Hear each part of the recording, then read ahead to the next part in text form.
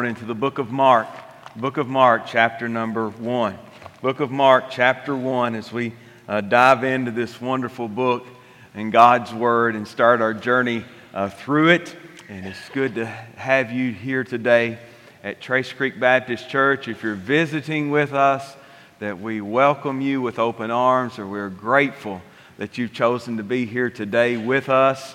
And I hope this is the first of many times that you share Sunday morning with us. So today, in Mark 1, verse 1, the Bible says this: "The beginning of the gospel of Jesus Christ, the Son of God. As it is written in the prophets, Behold, I send my messenger before thy face, which shall prepare thy way before thee. The voice of one crying in the wilderness, Prepare ye the way of the Lord, make his path straight. John did baptize in the wilderness and preach the baptism of repentance for the remission of sins. And there went out unto him all the land of Judea, and they of Jerusalem, and were all baptized of him in the river of Jordan, confessing their sins. And John was clothed with camel's hair, and with the girdle of a skin about his loins, and he did eat locusts and wild honey. And preached, saying, There cometh one mightier than I after me, the latchet of whose shoes I am not worthy to stoop down and unloose.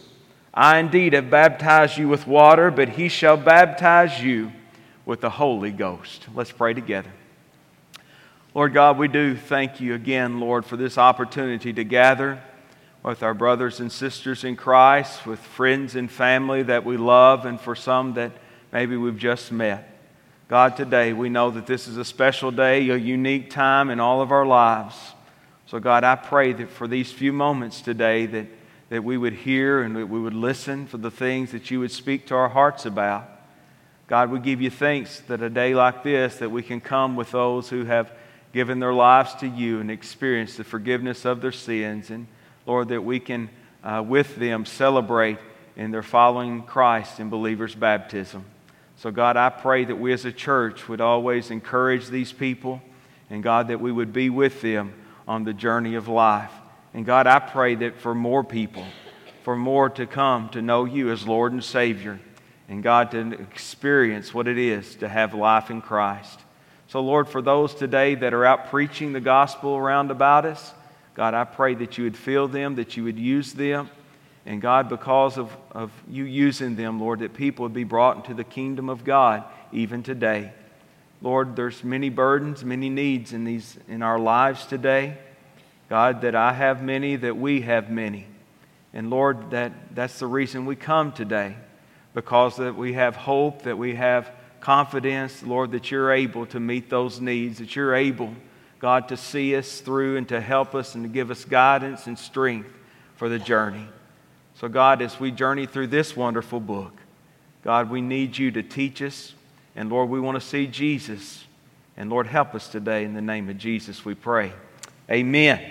Now, as we look at this beautiful text of Scripture and these first 8 verses that we find here, there's 4 things that we see in this text that I kind of like to divide it into so that we can better understand what's going on.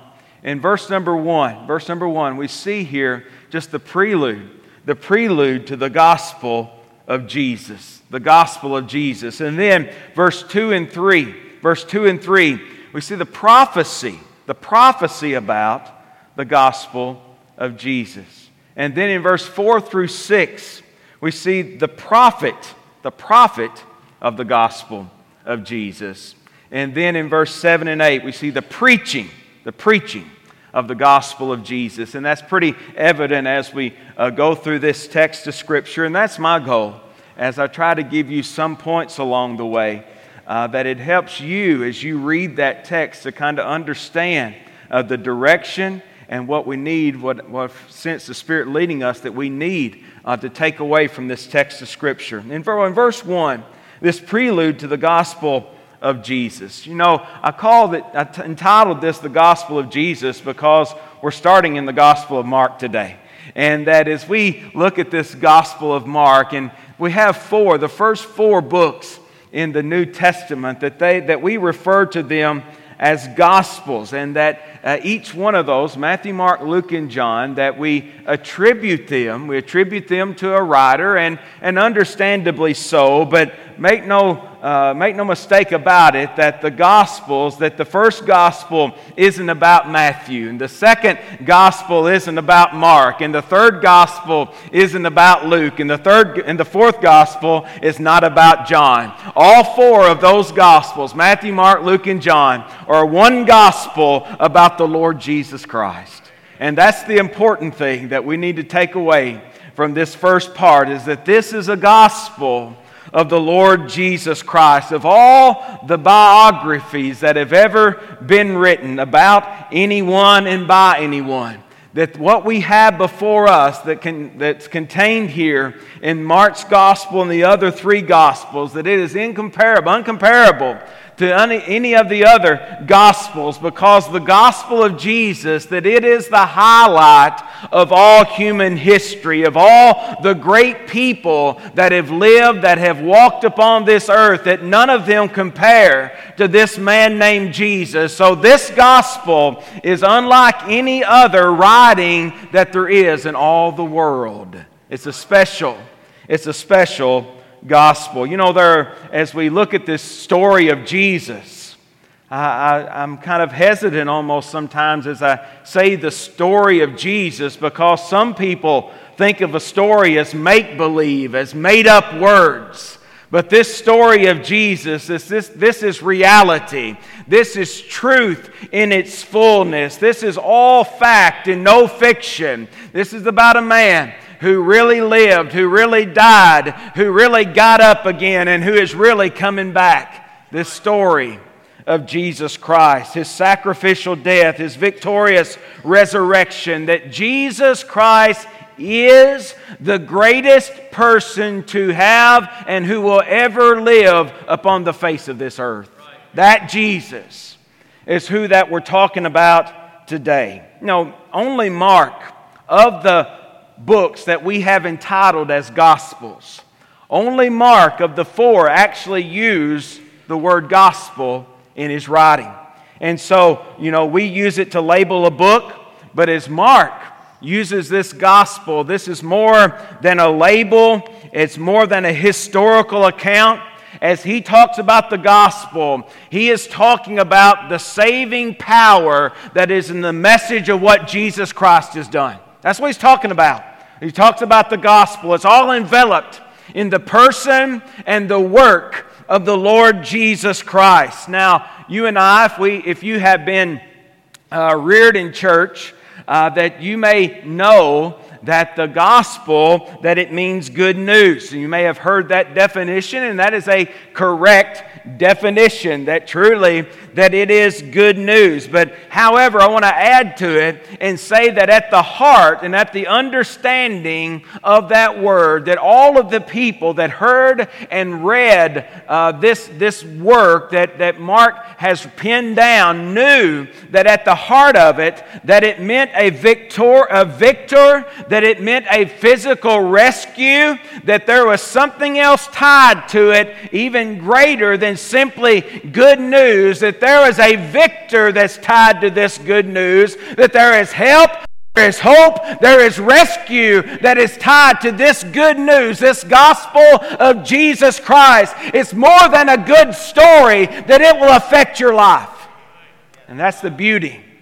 It's the beauty of the gospel that we have in this great Savior. Mark doesn't waste any time. He doesn't try to build suspense. He doesn't try to create any intrigue as he goes about it. He just simply jumps in and he says the beginning of the gospel of Jesus Christ. Jesus Christ. Jesus was not necessarily that unusual of a name for someone to have in that day and time. As a matter of fact, I still see it today on some baseball players. They'll come up and they'll say, there's Jesus batting, That's Jesus, I guess. I don't know what it is. But anyhow, you'll see it used from time to time, even today. but it's a transliteration, I guess, or from the Hebrew, not transliteration, but just the change in Hebrew of the word Joshua, as he talks about God being our salvation. And then Christ really is what differentiates Jesus from all the other Jesuses that were living in that time, as it speaks of Him being the anointed one, Him being sent from God. It is an explicit Old Testament reference to one that God would one day send to be the Savior of the world. And therefore, you and I, that we often say Jesus Christ, and that makes Him different from all the other ones with the same name as Jesus, that He was not an anointed one. He was the anointed one of God. He's special. In Mark, he's unlike Matthew or Luke, who goes and starts to talk about genealogies and all of those things, but he kind of goes and supersedes that, and he says that He is the Son of God. Now, that's some pretty heavy words there that Mark has chosen to use. But he's writing to a people. Remember, he's writing to a people in Rome. He's writing to a people that are surrounded by little g gods. He is writing to a people whose emperors, whose kings, whose rulers all claim to be and believe that they are gods, and they are not. So he's saying, hey, you're living in a world full of people and idols who claim to be God, but in my gospel, I'm going to show you what God looks like. And so he shows Jesus as the very Son of God. And so throughout these 3.5 years of Jesus' earthly ministry, that there are plenty of visible, experiential demonstrations that He is unlike all the other gods that they had ever experienced in their life, that He was a God like no other gods, that was higher than any other gods, that was greater than any other gods, that was a God of love and compassion and grace and mercy and help in their time of need. That's who this Son of God is. I think it's neat that as he starts, he says it's the beginning. Just the beginning. Boy, isn't that awesome? And Mark understood, and he realized that this was not the whole story. This was not the whole thing. Even the 3.5 years that Jesus lived, that was just a small piece of the ministry of Jesus Christ, because still today, almost 2,000 years later, that you and I, that we are still experiencing the gospel of the Lord Jesus Christ. And so as Mark penned it, it was just a step into the front door of all that God would do through the life and the teaching and the death, burial, and resurrection of Jesus Christ. Just the beginning. We just are whetting our appetite for who Jesus is, as Mark pens these words. So here in verse 1, this is the prelude to the gospel of Jesus Christ. In verse 2 and 3, we see the prophecy about this gospel of Jesus Christ. It says, as it is written in the prophets, behold, I send my messenger before thy face, which shall prepare thy way before thee, the voice of one crying in the wilderness, prepare ye the way of the Lord, make His paths straight. So verse 2 and 3, that it starts to prepare us for the one who has come to prepare the way for Christ Jesus. The one person named John the Baptist. And, I assume that you're like I am. My mind goes to promise, does it not? That that is just how it is. It goes to that. But it says, as it is written. As it is written. When you see that phrase given in the New Testament, you'll see that is referring us to the fact that they are looking back into the Scripture of the Old Testament, and they are using the Old Testament as a basis for what is being said in the New Testament. And so here he's referring to Malachi, he's referring to Isaiah, he is referring to Exodus, and he uses the word prophets, and some, and it it goes to say and refer to Isaiah. And so Isaiah is a stout, most well-known prophet. So these are words that come from the Old Testament that remind us that what John the Baptist did, that he did not do on his own accord, that John the Baptist didn't just pop up one day, but it was in the divine plan of God for hundreds and eons of ages beforehand that God prepared a people for His Son to come because God made a way possible for mankind to be saved. And so it was not something that slipped up on God, but this was His plan, this was His way. And Mark, that he highlights this prophecy that extends hundreds and hundreds of years, that he gives us comfort, that we should take note of the fact that this was something that God was working out through the history of man.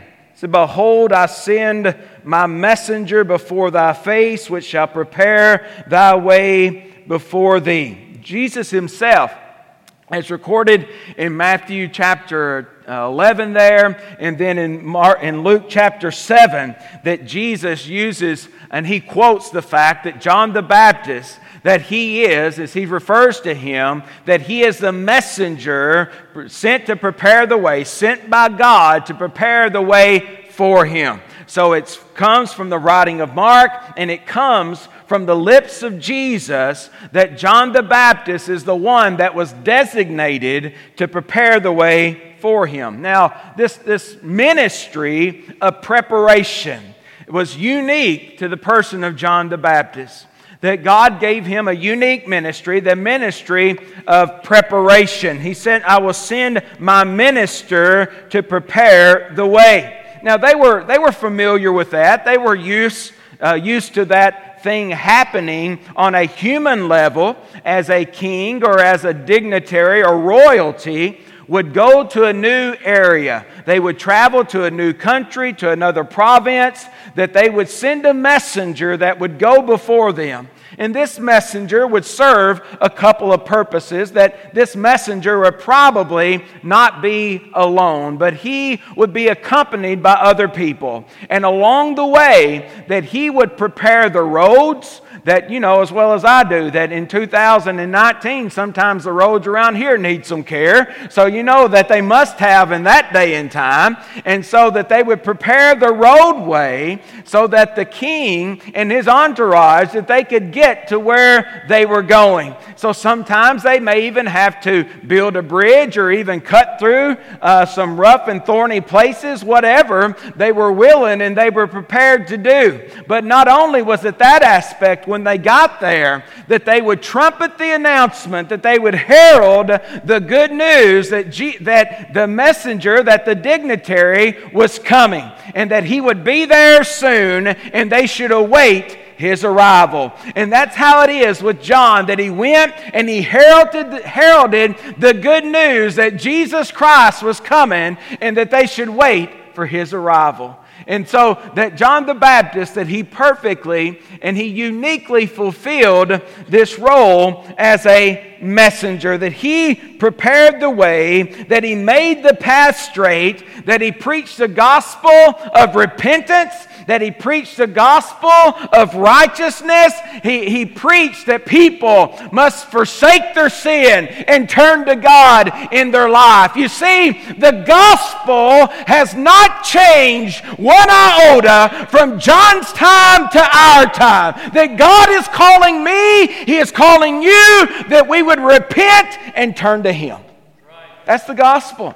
You know, there's a lot of things that we may talk about and teach about. As we come into these four walls, there's a lot of different subjects that a preacher may choose to preach about. But at the end of the day, it's all about men, women, boys, and girls becoming right with God through the Lord Jesus Christ. That's it. That's the only gospel that we have to preach. Now, there are plenty other gospels that are being preached, but that's the only gospel to preach. It's anchored in the person of the Lord Jesus Christ. In verse number 3 it says he was the voice of one crying in the wilderness. Now, though John the Baptist, that he is a character, that he is a person who is found in the New Testament, that he is in all actuality the last of the Old Testament prophets, okay? And so that's unique as you see that about John, that he prophesied in a very unique way at a very unique time. He had a very special role in redemptive history as he was right before the forerunner of the Lord Jesus Christ. In Matthew 11:11, Jesus says, "Among them that are born of women, there hath not risen a greater than John the Baptist." And all what I would give just to hear, just be able to hear what that fella had to say. I bet he would curl your hair. I don't know if we could take it. I really don't. I'm sure that this guy was not polished whatsoever. He would not give one rip what anybody had to think about it. You can just see it. But man, what a powerful man of God. He knew the Lord, and he had the power of God upon his life, and God used him in a miraculous, in a wonderful way. Hey, good timing. 4 through 6, we see the prophet of the gospel, the prophet of the gospel of Jesus Christ in 4 through 6. 4 through 6.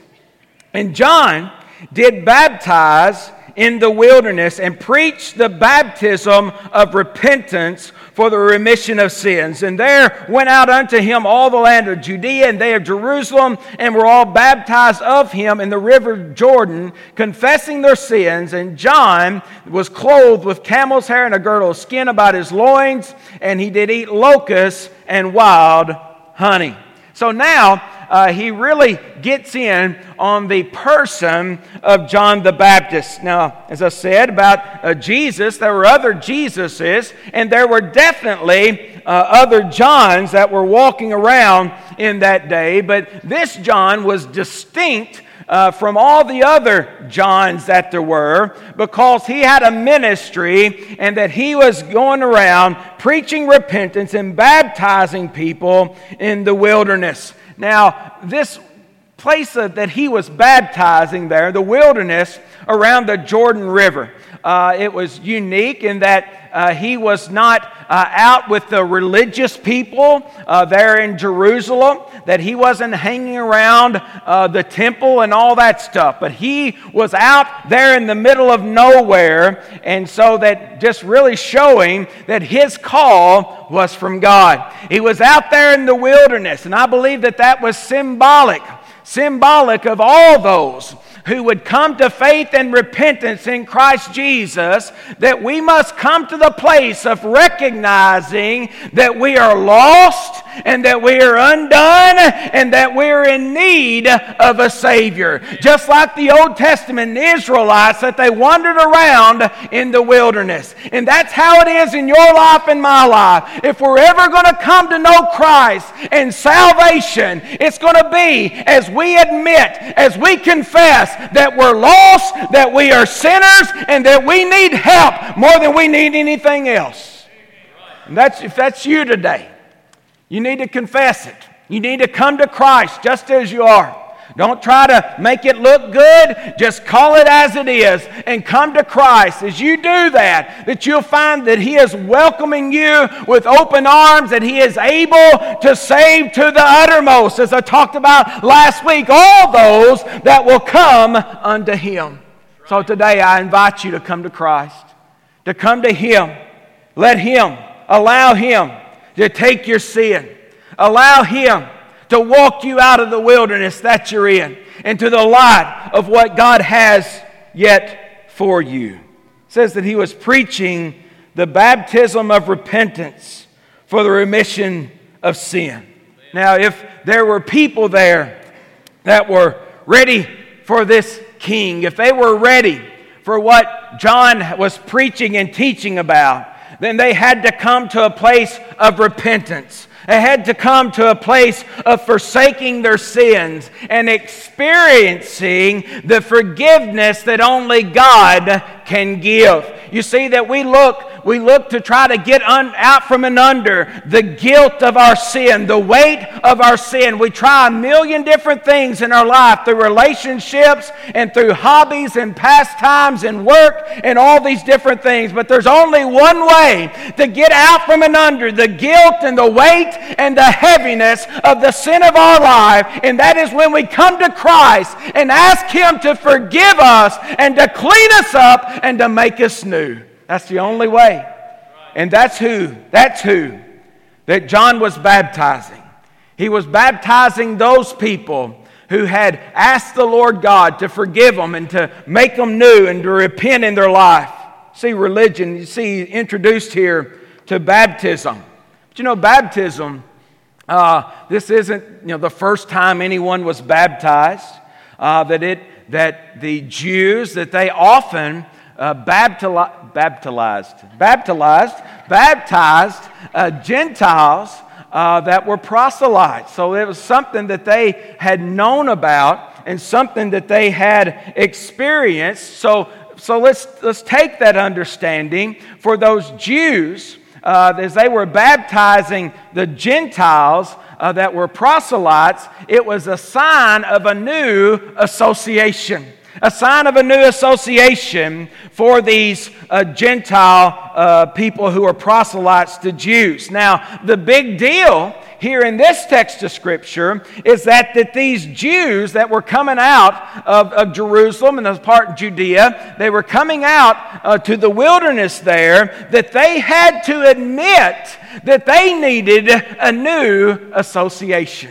They had to admit that religion and their forefather Abraham was not enough for them to be made right with God. That they in their own life personally had to make a new association. And as they came for baptism, that they showed everyone else that they had been changed, that they had been forgiven, that they had forsaken their sins, that they had repented in their life, and therefore John the Baptist, that he baptized them as a demonstration of their repentance.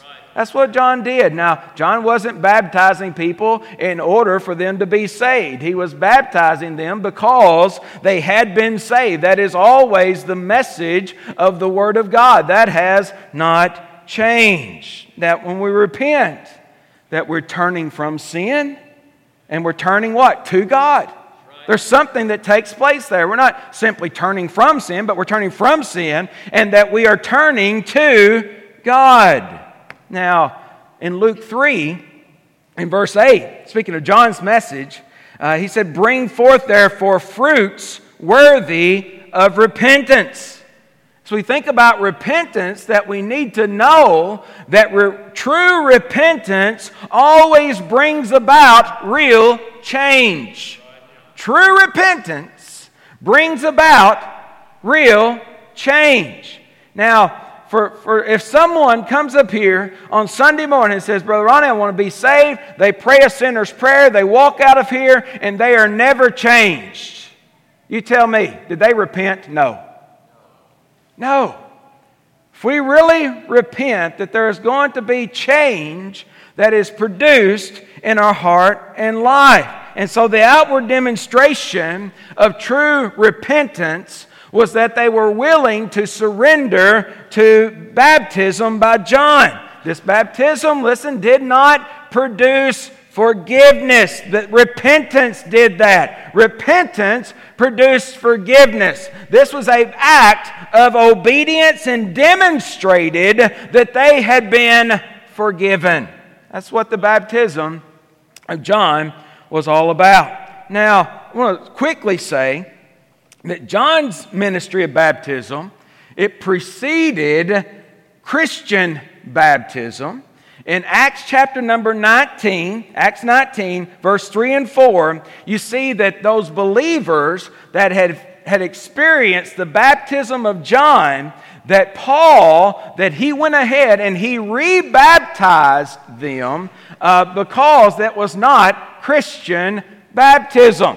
Because, see, today, when we are baptized, as those today were, that we are showing who we are trusting in, what we are depending on, that we are trusting in the fact that Jesus Christ, that He died, He was buried, and He rose again. All right? And so that's what Christian baptism is all about, that we are demonstrating what Christ has done. And so it was important in the New Testament here, it was important for them to get that right, okay? And so I believe that baptism is important even today. It's important then, it's important today that we get this right. Now, there's plenty of discussion and dissension and all these things about what baptism looks like and what is acceptable and what is not acceptable. And we see the trend today that we as Baptist people are being more lenient on what baptism looks like and what is acceptable and not acceptable. There's an old phrase that's coined as alien immersion and that sort of thing, whether Baptist people are recognizing other denominational baptism and things such as that. You see that we as Baptist people historically, that we have only recognized the baptism from a Baptist congregation. And I believe it was Ben Stratton, he produced a few months ago. He said that in the state of Kentucky, 50 years ago, there wasn't 6 Baptist churches that recognized alien immersion. And now today, that Baptist people, that we're getting soft on baptism and what that means. But the Bible is not soft on baptism. And we still today, Trace Creek, we're old school. I'm old school. We're going to continue to be old school until I die, I guess, or y'all kick me out, whichever. That might be the same day. I don't know. But I don't know about that. But anyhow, but we got to be strong on that, and that's not something that we be hard about. It's not something to be harsh about. It's not something that we try to be mean about. But we try to be biblical in that, and that's what we're going to do, and that's what they did here, and that's what we're going to do. So it's not anything to fist fight over with. Just know what the Bible says and obey it and go with it. All right, that's all we got to do. And you see this in the Word of God, that baptism, that it was an important thing to them, and it's important to us. John's baptism was unique in all of the Scripture, and so when it came time for Christ, He's died, He's risen, in all these things, that now Christian baptism looks different than John's baptism did, has a different purpose and a different meaning than John's baptism did, so to speak, and so it's different. So it's unique in Scripture, but it's important nonetheless. All right, so let's move on. And John, he baptized as they confessed their sin. In verse 6, John was clothed with camel's hair, a girdle of skin about his loins, and he did eat locusts and wild honey. Now, this is more than a shout out to John's inability to know what was socially acceptable. All right, it was more than that. He even though I do believe he was oblivious to what was socially acceptable, much like many of us are sometimes. But nonetheless, this wasn't about his concern for fashion. It really wasn't. But what we see here, I believe, is a demonstration. What we see here, that it is to remind us of the striking similarity between him and Elijah. Him and Elijah. As you see in 2 Kings in verse number 1, in chapter number 1, in verse number 8. 2 Kings 1 in verse 8. It says, he was a hairy man and girt with a girdle of leather about his loins. I was studying, someone said that it talks about Elijah being a hairy man, that really they believed that the understanding of this was more about his attire than it was his physical makeup. And so just like John the Baptist wearing this garment of critter hair, that Elijah, that he did the same thing, that he had the same appearance as John the Baptist, and that he was to be a reminiscent, so to speak, of Elijah. In Luke chapter 1, in verse 17, as John the Baptist's dad gets the word of his conception and being born. It says, and he shall go before him in the spirit of what? Of Elijah. That it was declared by God through an angel that John the Baptist, that he would go forth in the spirit of Elijah. And that's exactly what he did. That he was that kind of man. He knew the power of God on his life in that sort of way. So it was more than just what he wore. And then that he went about, had a pretty neat diet plan as well. I'd say he wasn't a hefty fellow, wouldn't you? Eating locusts and wild honey. If this makes you feel any better, Leviticus chapter 11 and verse 22. Even of them ye may eat the locust after its kind, the bald locust after its kind, the beetle after his kind, and the grasshopper after his kind. If I'm going to choose one, I'm going to choose the bald one. That'll be less hairy, aren't you? But high in protein. All right, enough about that. The preaching, 7 and 8. Preaching, 7 and 8. And we're finished. That didn't hurt, did it? We're about finished. And preach, saying, there cometh one mightier than I after me, the latchet of whose shoes I am not worthy to stoop down and unloose. I indeed have baptized you with water, but he shall baptize you with the Holy Ghost. Now, he preached. Now, I doubt that he had 3 points on a poem. I doubt that. But this guy preached. He proclaimed, he heralded the truth of Christ. He heralded the truth of that God demands that we come to Him in faith and repentance. That He was unashamed about the message and the gospel of the Lord Jesus Christ. Now, the idea of this forerunner is definitely of one who would go ahead and that he would announce and that he would proclaim. And so this herald, or that the herald never went and said, here I am. The herald, he always went and said, somebody's coming.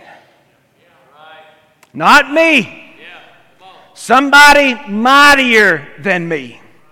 Someone more powerful than me. Someone more glorious than me is coming. And that's what John the Baptist, that he did, that he preached. And really, preaching is the same still today. Any preacher that's worth a nickel, that he doesn't get up and preach about himself or anything else. We always point people to the glorious one, the majestic one, the powerful one, the victor, the Savior, Jesus Christ. Preaching is the gospel of Jesus Christ. That's what it is. And that will not change. So like John said, John 3 and verse 30, that he must increase and that I must decrease. That was the message. And that we are always about preaching, teaching, singing, talk, whatever we do, that you and I, that our ambition, that our goal should be the same, as that to lift up and to name of the Lord Jesus Christ. And you see in the very character of this man the very reason that God was able to use him as He did. I'm always amazed that the people that you're able to be around, that you see and know that God has used in a mighty way, the real deals. That those people are never about themselves. They're always humble people. They're always gracious people. And they're always about the business of Jesus and lifting up Jesus and talking about Jesus. And that's why God is able to use them. And if God is going to use me, and if God is going to use you, I believe it's going to be because that you and I, that we've gotten ourselves out of the way, that we've made ourselves low, that we live and that we walk and that we desire to be humble people and extend grace to those that are around us, and that we are always lifting up the Lord Jesus Christ. John the Baptist, that I don't know how you could come to a number on this, but as I was reading this week, that some scholars believe that literally hundreds of thousands of people came to see John. I don't know how they would calculate that, but they're smarter than I am. But let's say it wasn't hundreds of thousands. Let's say it was thousands. Let's just say it was thousands who come to hear the preaching and surrender themselves to the baptism of John. You know as well as I do, if that was the average preacher in Graves County, you couldn't have fit his head in this building. Right? Absolutely. I couldn't took it. I couldn't have took it. Or taken it, whatever. I couldn't have. My ego, I'd have been floating out of here. But see, John, that he was a humble man, that he understood that it wasn't about him.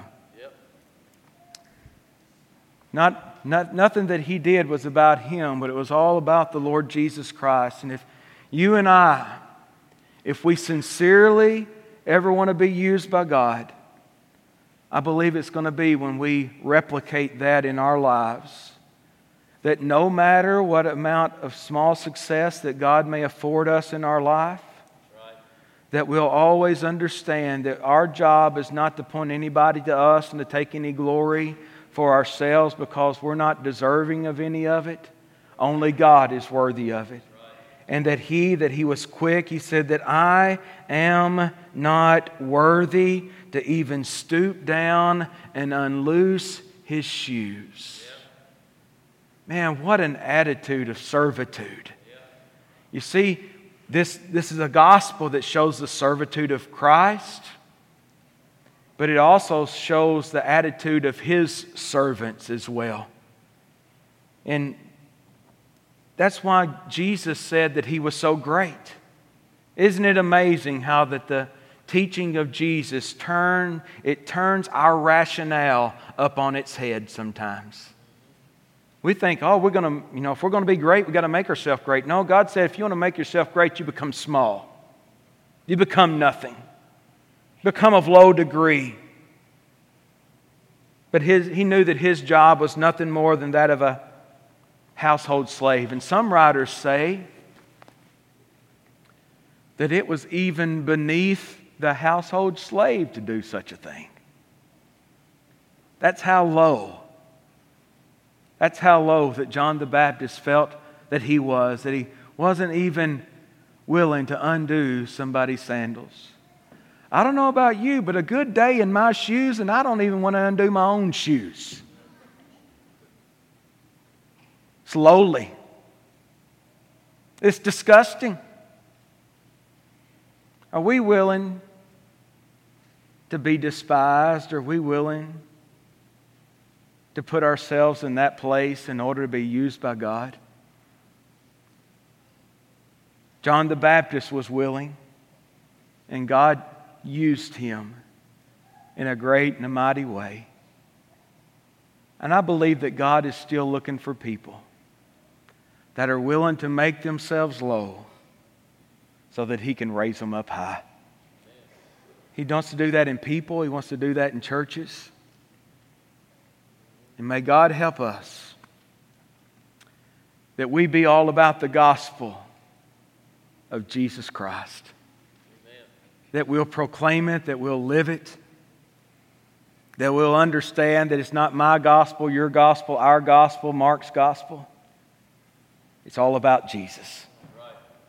It's all about Jesus. Every day, in every way. It's about Jesus. Let's pray. Father, we give you thanks for these moments in your word today. And God, I know that it's not